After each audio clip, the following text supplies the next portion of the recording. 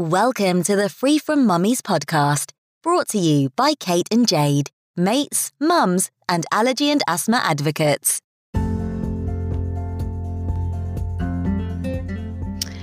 Hello and welcome to episode 3, series 2. We're really happy to have Emma join us tonight. It's really difficult to put into words how much Emma has done and achieved. She has written a book for adults, a book for children, set up an app to support people with their mental health, and just does so much for the allergy community. And we cover a lot of this tonight, as well as Emma's other quests, such as supporting people travelling with allergies. So we hope you get a lot from the episode. Kate and I definitely did. As always, this comes with a trigger warning. It may prompt something on one of the topics we discuss. So please use our show notes to support with this. And yeah, we hope you enjoy the episode. Hello and welcome to Emma, mummy, author, allergy and mental health advocate. It's really nice to have you join us tonight, Emma. Nice to be here. Hi, Emma. Hi. We're really excited about you and, our experiences of having you in the allergy mum group and come along and speak to us. I learned so much from you that night. Oh, brilliant. Yeah. So Emma and I feel like we go way back now. I know. Though I only actually met you for the first time, a couple of months ago? Yeah, I know. It's crazy because we've been talking for years, haven't we? We've been through some similar things and you've really helped me. You've coached me many, many times. So I'm so happy for you to be on here because I know I've said this many times before, but you've inspired me from the very first day. So thank you. No, I appreciate that, Katie. And I just think, as you say, like we've just had really similar experiences, haven't we? Yeah, I think with multiple allergies and multiple kids and asthma, and, all of that. Yeah. All that good stuff. Well, would you like to start us off with telling us a bit about that, a bit about what introduced you to the allergy world? Yeah, so my son was born nearly 9 years ago, which I just cannot deal with. I'm like, how are we halfway through childhood? Like, what? How did that happen? So, yeah, I know. So, we were catapulted into the allergy world then. So, I think our story is familiar to lots of people because sadly, so many people have had a similar journey. He was an unhappy baby. He cried, he didn't sleep, and by 10 weeks old his eczema was just really bad. He was just red raw, and we were given tons of creams to put on him. Try this cream, try that cream. None of it worked. And it wasn't until I started weaning him and he had a reaction, it was to hummus, to the sesame and hummus. It wasn't until he had a big reaction to that they eventually referred us to the allergy clinic, and he was diagnosed at 9 months with multiple food allergies. So we started trying to navigate that. He had an anaphylactic reaction when he was a toddler to milk, which is now outgrown, which is amazing. Oh, that's fantastic. Yeah, so that's been really, really good. And then the asthma kicked in as well. So we had a lot of asthma issues. And then my daughter was born when James was 3, and she started off down a similar path, but obviously by then we had a lot more knowledge. So we kind of, stopped it earlier in terms of, recognizing the allergens and cutting them out. So now there's 2 of them. They're now 8 and 6, with various different allergies between them. And the asthma and the eczema, and we've got the whole shebang. Yeah, got it all going on. And then, so from your journey, what kind of inspired you to write your first book then? It all started off, so James, he had an anaphylactic reaction, as I said. So he was 15 months old, and we had gone away with some friends for the weekend, and he'd got hold of another child's milk bottle, took a sip, and his airways started closing up. he went into anaphylaxis, we actually used the adrenaline injectors on him for the first time. So you had them prescribed at that time? Yeah, thankfully we never had that issue with James. So we had them prescribed from the first time we went to the allergist, and they tested him and they gave us the adrenaline pens, which I realise now, we were incredibly lucky at that point, and obviously to have them on hand when we needed them, was brilliant to have them there. So we used the adrenaline injector on him for the first time, and then obviously that was a big scary experience. And then actually the same day that he had his first anaphylactic reaction, I had a miscarriage on the same day.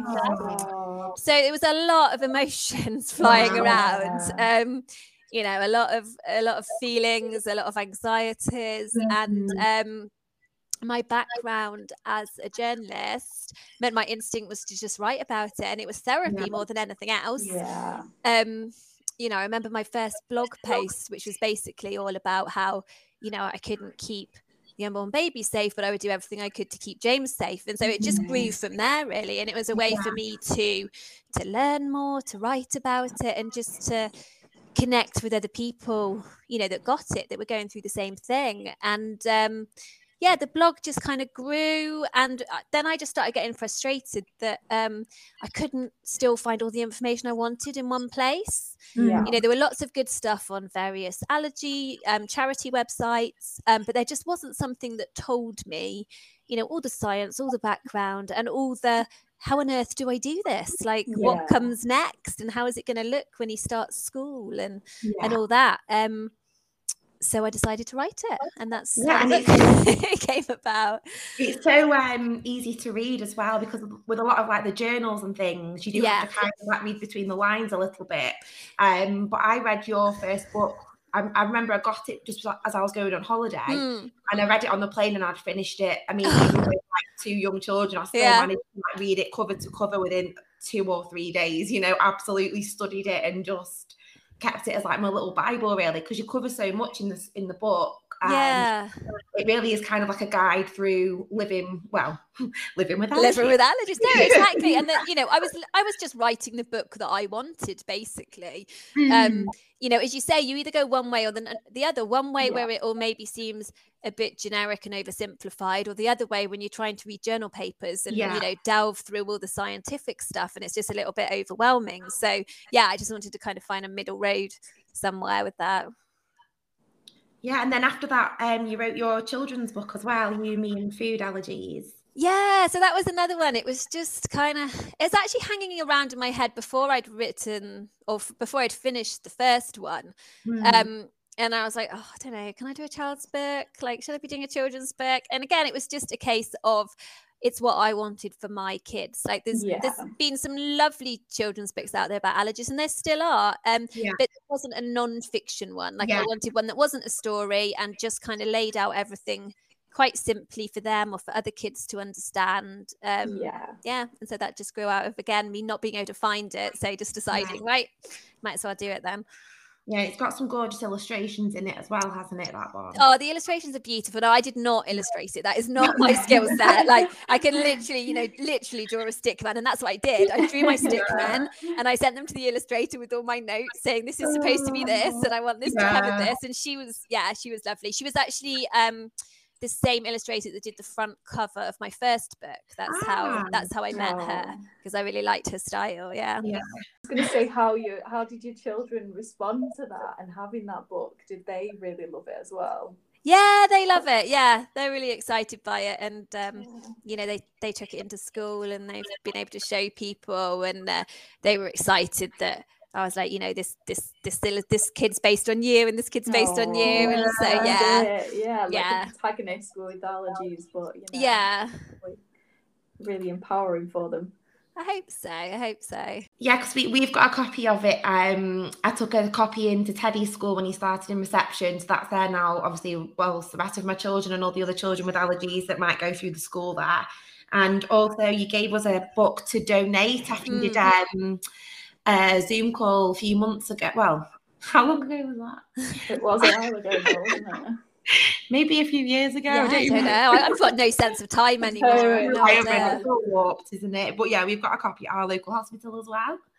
I love that. You know, it's so lovely when, you know, I hear people have donated them to the schools or to hospitals or to libraries. And I've seen, you know, some schools do like class projects about it, or they've sent me like pictures off the wall. Nice. And yeah, it's really good just as a way for people, you know, to open up the conversation. And yeah, no, I love that. Oh, that's definitely something I'm going to try when like Quill will be starting school the year after next. So I'm definitely going to try and do that with him.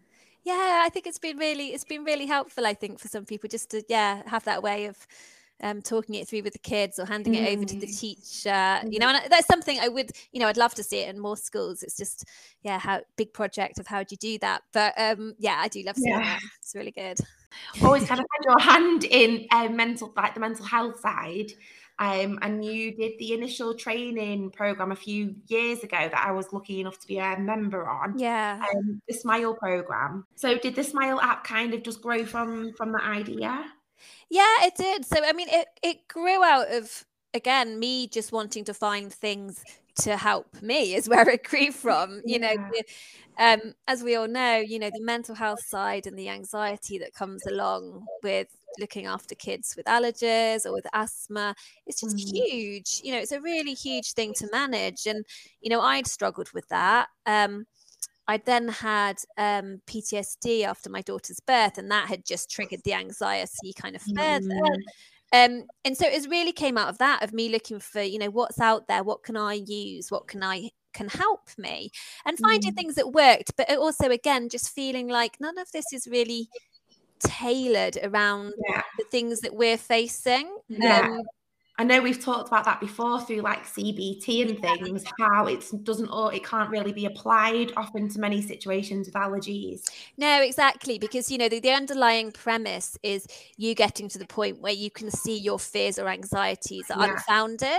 You know, that's the kind of basic premise of it. And our fears and anxieties aren't unfounded. And especially if you've seen your child have an allergic reaction, or especially if you've seen them have anaphylaxis or a severe asthma attack, any of that, like, it's very, very real. I think it's hard for the counsellors to kind of understand that as well. As in my experience and many that I've spoken to, I remember my counsellor said to me, you need to let go of this fear of food and eating out and go to a restaurant and just let him pick whatever he wants off the menu. And I was like, okay, that's not going to work. No. And then it's just you can't carry on, you know, that relationship with you when they just not getting it. So that's really what led me to look for, you know, what can we do around this and kind of what does work. And as you say, it really grew out of there. So then I thought, I'll try and put some of this together for other people, for kind of allergy parents, allergy mums within the community, and see what works there. And as you said, I did that program, no idea when now, because again, time, no idea, but did that. It feels like, goodness me, it was a different world then. I know. And you know, and that went really well, and I felt like it had a real positive effect. And I thought, okay, well, what am I going to do with this? How am I going to carry it on?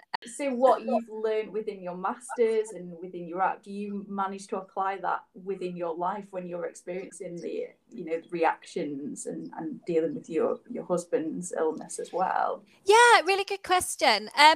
Yes, I mean, of course, I haven't got it perfect. And I think, you know, the thing to remember with all these things is it doesn't stop you having times when you feel anxious or overwhelmed or any of that. It's about having the tools and the coping methods to know that, you know, when those feelings do start bubbling up, or when you are struggling, to know what to do next, you know, what can help you. The part that I sometimes really struggle with is like having these tools, but then when things are happening, actually applying them. I find it really hard to have that connect to them. 100%, and that's actually it's actually where the name of Smile came from, because during my time of kind of looking for things that would help me, and everyone says, well, you know, do breathing exercises and do all that. Well, when my anxiety is really high and my mind is racing, I can't concentrate on counting my breaths or doing any of that. And then I don't even know where I found it, but I read about how when you smile, it it basically has a real physiological effect on your body, and it lowers your heart rate, it slows your breathing rate, it sends off neurotransmitters in the brain, and it basically tells your body that you're safe, because we don't smile unless we're safe. And that's really one of the things that kicked it off for me, because I was like, oh well, I can smile, I know how to do that, like I don't have to count my breaths, I can just move my face. And literally it just had a really kind of instant effect on calming me down, and that's kind of where the whole name developed from. So no, I totally get that. It's sometimes really hard. You can do all these things, but when you're in overdrive and you're on that high alert, that feeling on edge all the time, actually putting them into practice can feel really hard. That's a really nice way of doing it, just something very simple, you know, rather than thinking I've got to breathe like this, I've got to do this, I've got to think like this. So just thinking, you know, I just need to smile like that. That's manageable. I've been driving down the motorway literally like on the brink of like possibly going to work or somewhere where I'm high anxiety, like driving away from the children, and just literally had like a smile plastered on my face, like eyes watering, but like, no, come on, come on, we can do this. You know? And you know, it's not about trying to make yourself feel better. It's not a positive thinking thing. It's literally a physical thing, a physical response. We don't want to, you know, say you shouldn't feel what you feel, but it can help your whole system just calm down. That's a big one when you're in that situation and they're reacting. To try and calm yourself, because that's what I really don't want to project my anxiety onto Quill, but at the same time I'm freaking the hell out. Exactly.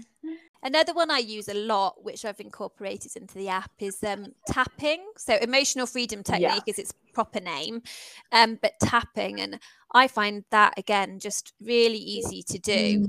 But it's got that real physical release to it. But you literally can just kind of talk through everything you're worried about or feeling stressed about, and somehow just the kind of physical thing of tapping, and then they're just saying it out loud. Again, is a really good way to get it out. And I do it with James sometimes now as well, when he's feeling kind of really anxious as well. He seems to work quite well with him. Oh, that's nice. So you're helping apply these with your little ones as well. Yeah, I try. James he's particularly anxious at the moment. It's quite hard for him. But we're trying different ways to support him. Yeah, it's such a learning curve, isn't it? Especially like as he's getting older. Yeah. It's different issues that we're getting faced with, isn't it, with them? Yeah, definitely. And we've still got middle schools here in Bedfordshire, which means he's got to transfer in September up to middle school. And he's at a very small little village school, so it's quite a big change for him. Trying to support him kind of to get to that point. Yeah, just learning on the job constantly. Yeah, exactly. We are, aren't we? You know, things change, situations change, they change. And I think, you know, that's the hardest thing as well, isn't it? It's the change and it's the uncertainty. We can't predict, we can't control, and we desperately want to, because then it feels safer, but you can't. And that's the hardest thing, really. In terms of your allergy journey then, Emma, what sort of tips and guidance could you give to someone who's starting off their journey? I would say my first one always is trust your instincts. That's my first one. You know, because I think we've all been there when our babies are little, when nobody's listening, and you know there's something wrong. But you know, it's so difficult when you're not getting the right answers and you're not getting the right support you need. And it shouldn't be that way. But unfortunately, sometimes it is. So, you know, trust your instinct, keep pushing until you get to the right places and the right people would be my first one. And then I think, you know, educate yourself, learn about things, because the more you understand what's going on, the more empowered you feel, the more confident you feel. So whether that's just, you know, reading up on stuff from trusted sources, getting a trainer pen and knowing how to use it, you know, I think that's only going to help you feel calmer and more confident. And find other people that get it. You know, we all know what a difference that makes to have people that, you know, and that's, you know, I'll find that with Katie. Like, I know I can just message her and she'll just get it. You don't have to explain yourself. You just say, oh my goodness, this is happening. and you know the other person gets it. And I think that's really important. I would caveat that to say, be careful with joining too many Facebook groups and drowning yourself in information, because there's a lot of misinformation out there, and there's also, it can just fuel your anxieties further. I found that with the asthma Facebook pages, especially, because it's always they're always posting about their experiences of the extreme, or their experiences of, you know, something's not working, and that can then trigger something in me, because then I start feeling like, is everything okay with my, you know, I don't know. That's kind of where my brain goes, like, you know, I better go and check on mine. Yeah, absolutely. I've had to kind of leave some of those groups or mute them or whatever, because it's just not healthy for me to see those kind of asthma related attacks and things like that popping up in between that and, you know, an advert for gym leggings. No, absolutely. I left loads of them and just kind of stayed on a few, because for exactly that reason. You're just, you know, obviously people are always posting when it's bad or it's difficult, but then you take that on board and it makes everything feel like, oh, that's about to happen to me, or, you know, your brain starts catastrophizing everything even more. And as you say, it doesn't end up being that healthy. So I think there's that balance between finding people that understand and then not overwhelming yourself or drowning in that too much.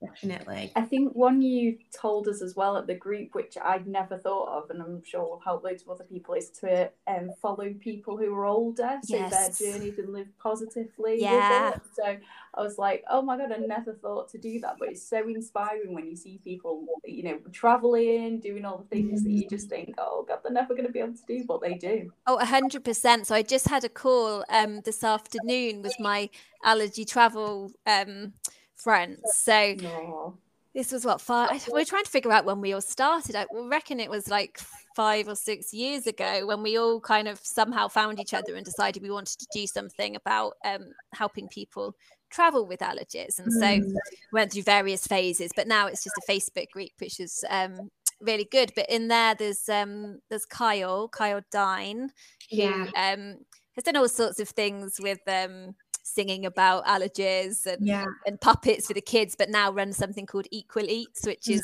cards for dining out and going abroad.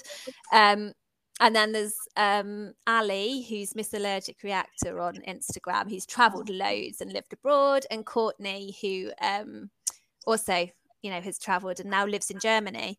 And just meeting them has helped me so much, because, you know, they've all got multiple anaphylactic food allergies, and they've all eaten out, travelled, you know, got married, lived full lives, and all the things that we hope for our children.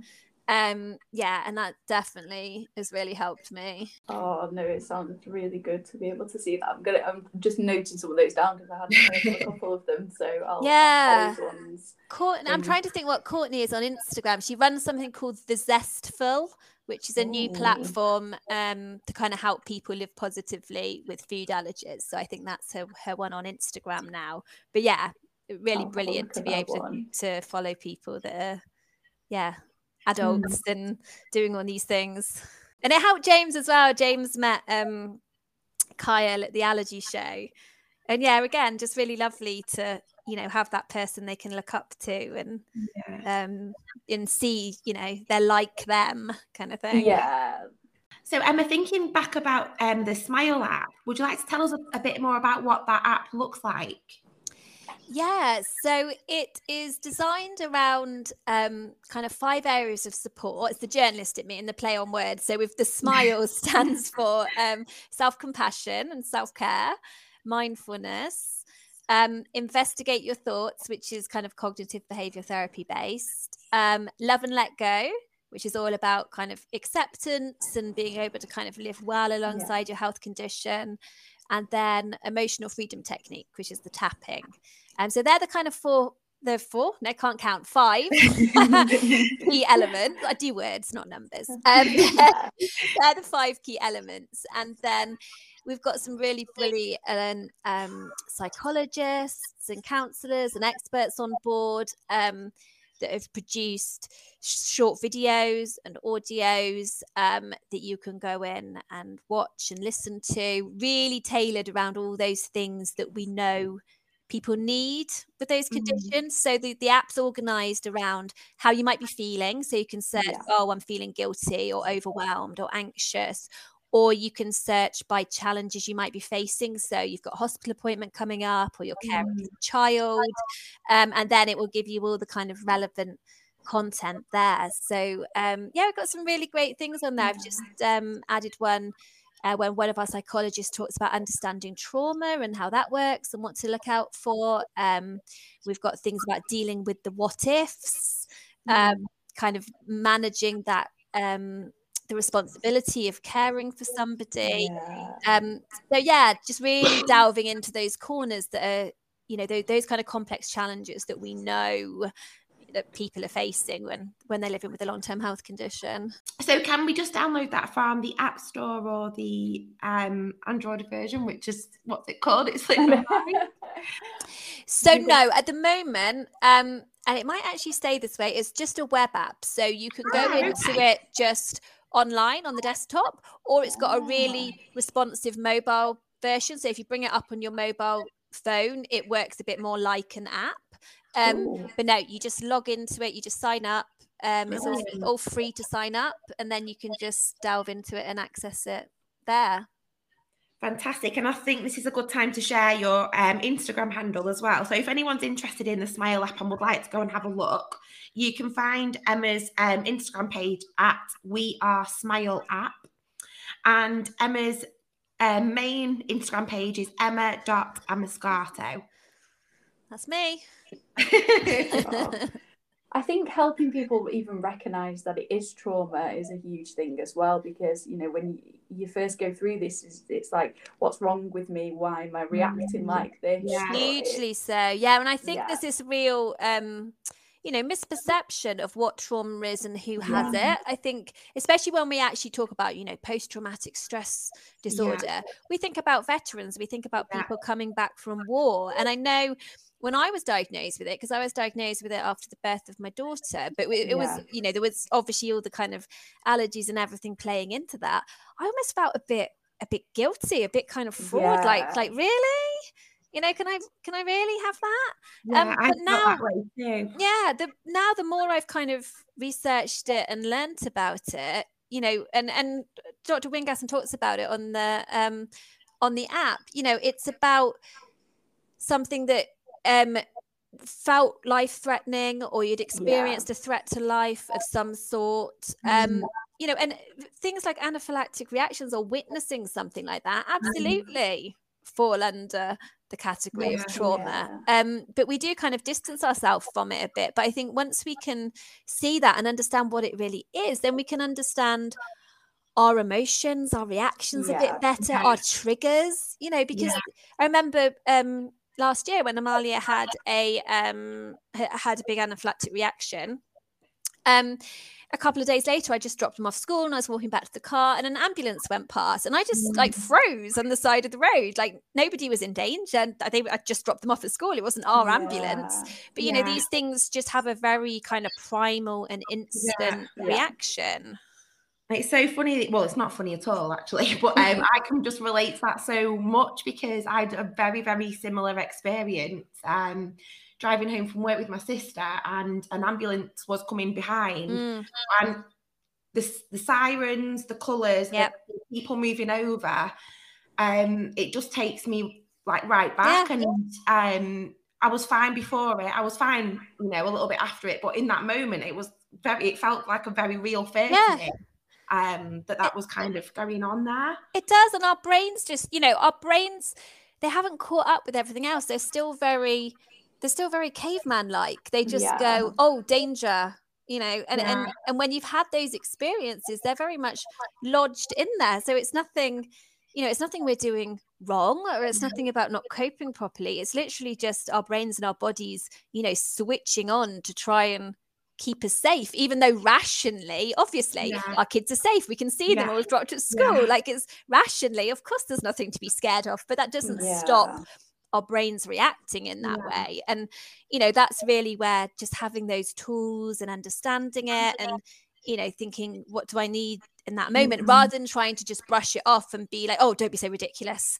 You know, that's, you're not being ridiculous. So it's kind of recognizing what you need and what works for you in those moments. And I think it's so easy to do that as well, because you think, oh, well, it's them who's going through it. Why am I responding like this? Yeah. You know, you kind of really, well, I do, like, kind of beat myself up a bit for doing that. But it's like you say, it's a normal response, isn't it? It's a totally normal response. And, you know, we all do that. We all, you know, beat ourselves up or feel like we're overreacting, or people are going to think I'm crazy, or, you know, whatever thoughts go through our head, you know. And that's why just having a bit of kind of self-compassion for ourselves and really kind of recognizing the massive things we've dealt with and are still dealing with, you know, it's really important. And I think the second guessing, responding like this, is it normal? Is it, are they okay? Is that a reaction? Where are we going? It's so hard, isn't it? You know, when you're hovering and you don't want to show that you're worried, and, you know, but you're watching for every sign, or you know, everything that's coming up. And, you know, I still struggle with that.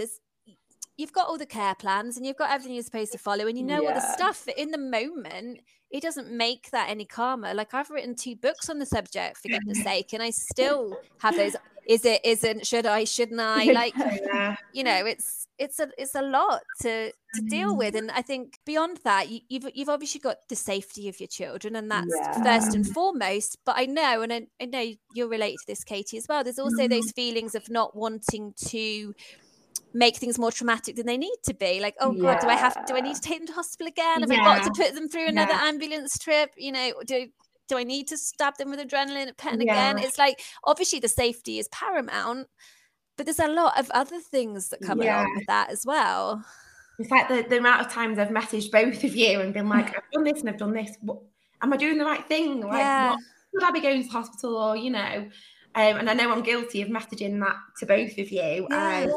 Just because, like you say, you don't want to overreact. You want to do everything, you know, exactly right. And then I've held Aurora out at arm's length, and I've been like not knowing what to do with it, to the point I just walked in and out of every single room with her. At arm's length, like, what should we do? And then it's just like finding, like, come on, we can do this. Like, it's so hard, isn't it? And I think, you know, one thing I'd say is with the anaphylactic reactions, and we've had 3 now that we've used adrenaline for. Like, I just knew every single time. There was no question in my mind at those times that we needed to do it. There's been plenty of times where I look back and think, oh, well, maybe I should have done it then. But in the times I actually did and they really needed it, I just knew it. But, you know, I know, you know, asthma particularly, when you're up in the middle of the night and you're like, oh, you know, do I want to, in the 4 o'clock in the morning or whatever it is, you know, is now the time to go to hospital? And it's so difficult to, you know, to make those calls. And I think a lot of us at some point have experiencing gaslighting. So that's always in the mind, that you self-doubt, your bit of confidence lost at times as well. So hugely so. And I mean, that's just the worst. So kind of story, which I think I shared on my Instagram at the time last year, when Amalia had her anaphylactic reaction, and we were on the side of the road. She'd had like a multi-systemic reaction. So she said she was hot, she was sweaty, her tummy hurt, her throat hurt, her chest hurt. And she doesn't have asthma. She's never said her chest hurts and she can't breathe properly before. So I'd pulled her out on the side of the road. I'd given her an adrenaline injector, and then that one didn't really kick in and do much. So I'd had to give her another one. And then the ambulance came and they were great. The paramedics were great. We got to hospital and we were in hospital being monitored for a long time. And then this young junior doctor had come down from the ward because they were looking at admitting us or not. And I saw him. He was standing outside in the corridor with one of the young doctors from A&E, and basically discussing how, that wasn't an anaphylactic reaction. Oh my gosh. Like, what? So he was like, well, it was a bad allergic reaction, but it wasn't an anaphylactic reaction. And by this time it was very like far into the night and I was very tired. And at the time I didn't say anything because I just thought, you know, Amalia's sleeping there. But then it ended up going on because they couldn't find us an adrenaline injector to leave with, because obviously we'd used both of ours. And when the consultant came down, I just lost it. The consultant was like, you need to educate your doctors. I was like, this is so dangerous that they're doing things like this, and by this point I was crying and like because of everything, all the emotion and the tiredness, anger and everything kind of colliding. But when you've got doctors saying things like that, no wonder we all feel At the time, you're kind of in shock from hearing it, and for me, when I've had similar experiences, I've almost been too taken aback to even say anything, and I've just kind of been speechless. And then it's not until like you're out of the situation or you're on your way home and you're like, why did I not address that? Why did I not say something? And now it's kind of been as it was. It's so ingrained in us from an early age. There's a power imbalance. Doctors are seen as, they know, from an early age. Teachers know that, you're not taught to challenge authority. So when you have to do it, it's really difficult. Absolutely. And that's one of the reasons, on top of just wanting to do it for myself, that's one of the reasons that really kind of fueled me on with the blog and the book and all of it, was just, I've always been a relatively kind of confident person that will kind of, step out in those situations. But, I was having to have all those conversations and that pushing and that fighting, and I was finding it hard. So I was like, what about people that just don't feel confident or haven't got that information, or, it's just not right that you have to and if your mental health isn't great as well, it is so hard to advocate for anyone when you're not yourself. Absolutely because then you put all the kind of the blame and the guilt and all that back on yourself again. And we've all been there at times, haven't we? Whether it's, I shouldn't have breastfed my child, or shouldn't, whatever, all these things that we go round in our head of, it was my fault and I shouldn't have done this and I shouldn't have done that, and that just compounds everything else. Well, I think that app will help so many people with in situations like the ones we've discussed. I hope so. We've had some really good feedback on it so far, with it helping people, because it's for people that are managing long-term health conditions. So it's not just allergies and asthma, it's any long-term health condition. And obviously for people that are caring for others as well, because I think that does get pushed aside sometimes, and actually the impact of that is also huge, as we all know. So as always, Emma, it's been an absolute you. I just think this episode is going to help so many other parents out there. So thank you so much for coming on. You are amazing. And I'll share your Smile Instagram handle again for anyone who would like to go and have a look. It's at We Are Smile App on Instagram. Oh, well, thank you so much for having me. It's been lovely talking to you, babe. Thank you so much for coming along. Hi, it's Jade here, and I'm doing a tip takeover all around mental health. Emma gave us some amazing advice, and I wanted to carry on around the theme of trauma. That's something I have really struggled with over the years. I was given a diagnosis of complex post-traumatic stress disorder in my late 20s. This was after quite a lot of health trauma that I went through when I was younger, but it didn't strike me as trauma. I wasn't aware that was something you could ever get after a health condition, or watching someone you love have a health condition. As Emma mentioned in the episode, I always had this connotation that it was around soldiers and people who'd been in wars. So when I was given the diagnosis, I was really shocked. And prior to that diagnosis, I'd presented quite a lot of times at GPs with my symptoms, and I was given diagnosis of anxiety, depression, even bipolar at one point, but they never quite fitted what happened for me. So I'd get into a really bad episode, and I still have this now, where something triggers my symptoms. I can have thoughts of wanting to harm myself. I can feel really, really low. It can take every bit of energy just to get through the day, and I'm really highly anxious and emotional.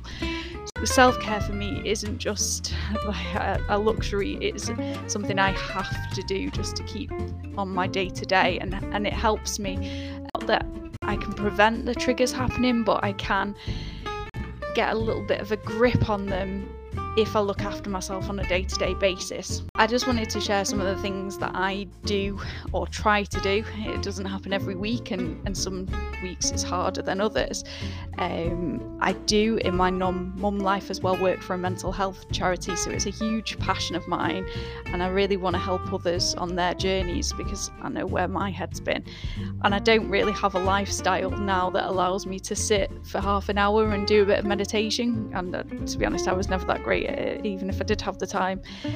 I caveat these tips that, you know, they won't help everyone, and, you know, sometimes I can't even help myself when I'm in those moments, so they do help when I'm at a stable point. So I find having a shower in the morning really helps, with a cold blast of water, which is horrific, but it really does get some endorphins going.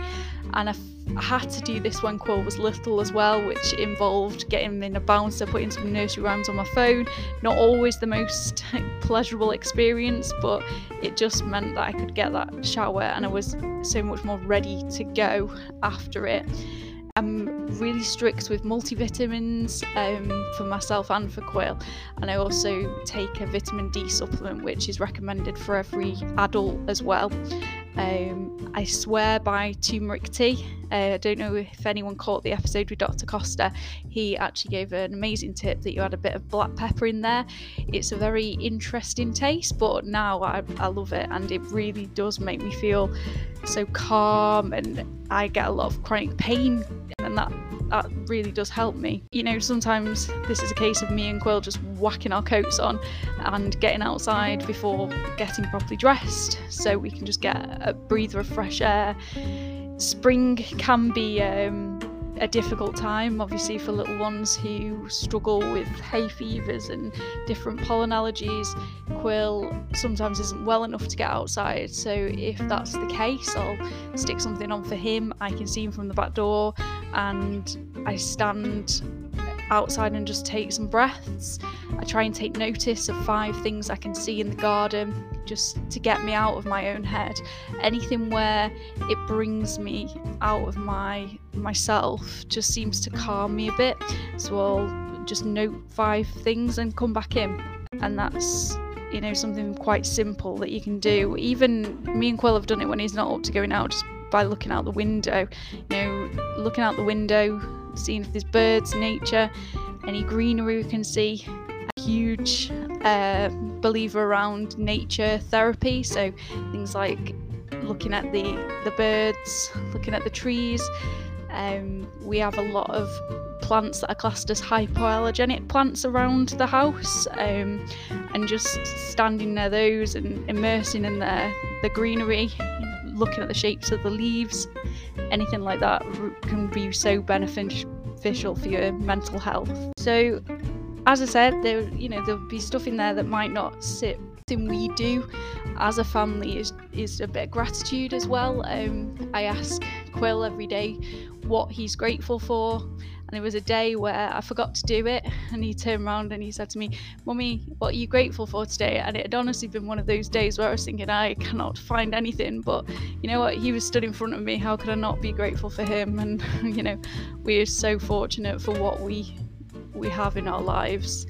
I talk for myself and my family, so those little moments, it's just taking that time out to reshape your mindset, and something as simple as that does really help. But it's not easy, and some weeks there are weeks where you just need to cut off social media, cut off the world, just think about your bubble, and you know, you might eat more rubbish, you might drink, or whatever you need to do to just get through that week, but it will pass and things get easier, and you can always reach out to a lot of different services that are there. You know, message our podcast if you're ever struggling. We know what it's like, so drop us a message on our Instagram. But yeah, I hope you find something that helps.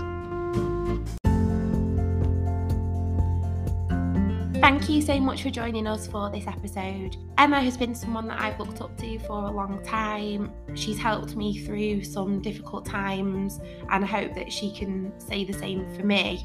We shared some really similar experiences, and the support that Emma offers is invaluable, and I've used her techniques myself over the past couple of years. Both Jade and Emma are amazing advocates for mental health, and I am so happy that we've managed to all come together for this episode. I hope that you get as much from their support as I have done in the past. They are the two people that I would turn to, two people that I know completely understand the things that we go through as parents of children with allergies and asthma.